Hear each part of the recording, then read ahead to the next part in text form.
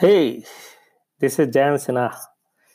Today I have brought you a very interesting topic on design thinking, and I am going to bring this particular episode, which is called a Connect the Dots. So before going through this, let me give you the incident which had happened some time back when I joined long back in one of the automotive company where some task was given to me and been asked to solve the particular problem. It was a technical problem. Being a fresher, I was not knowing how to solve this particular problem. I was not knowing whether I should go out, understand the problem, and come inside the premises and solve it, or understand the problem through my internal colleagues and go out to the premises to understand the customer problem. So such incident had happened in the past, and I was very much puzzled because I found that particular way of solving the issues was not within me. But as the thing progresses, as the thing matured, as the experience comes in, I come to know the way to address such kind of issues. And one of the process, rather I called the creative problem solving process, is design thinking.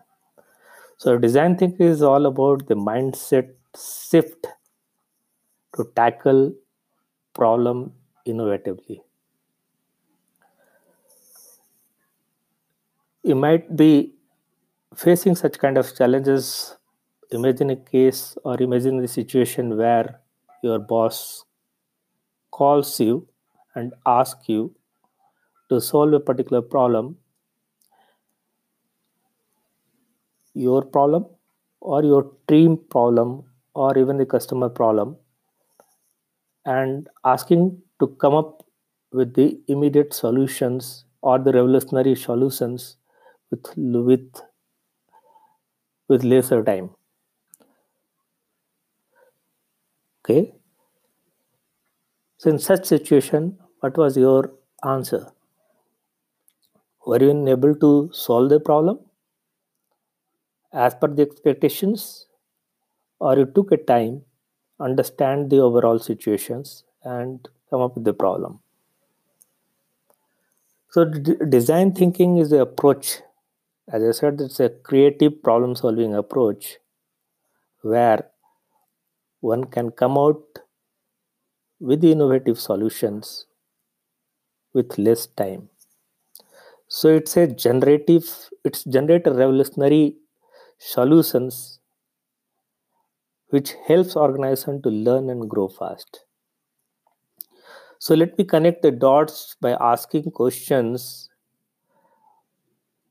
who has invented design thinking, how it has come, what is the approach, and where exactly it is being used, to sum up with.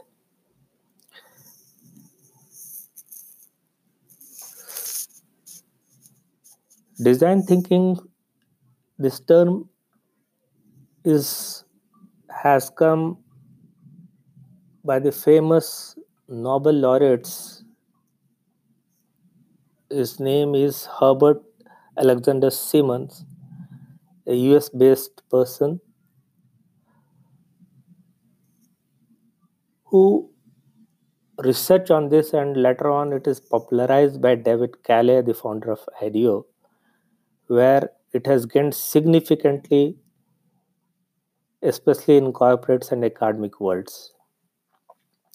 It's a human centric approach rather than product or technology or market centric approach.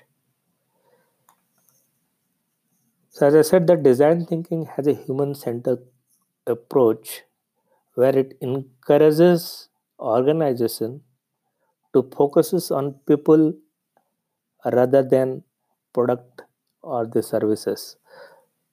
So in design thinking approach,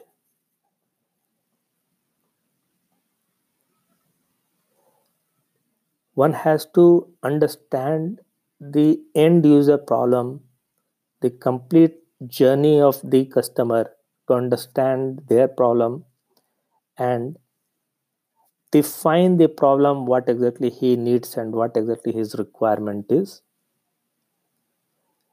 identifying the technical feasible solutions and coming with economical viable solutions so that the win-win-win situation happen across all the ecosystem. It's a doing right things rather doing thing rightly.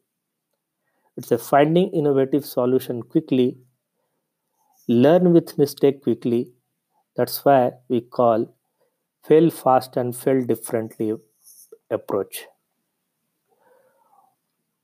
What design thinking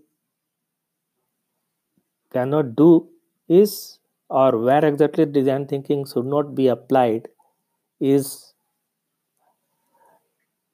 where there is a no where there is a closed system. So design thinking process is a is a open-ended system where you keep on exploring the things till you come up with the problem or the best solutions out of that. That's why this particular approach is called the exploratory or innovative approach. Now, coming back, where this particular approach is applied or where it can be applied. So, design thinking can be applied for services, it can be applied for processes, it can be applied for strategy, it can be applied in scenario development and project road mapping. It can be used wherever there is a need to find innovative solutions.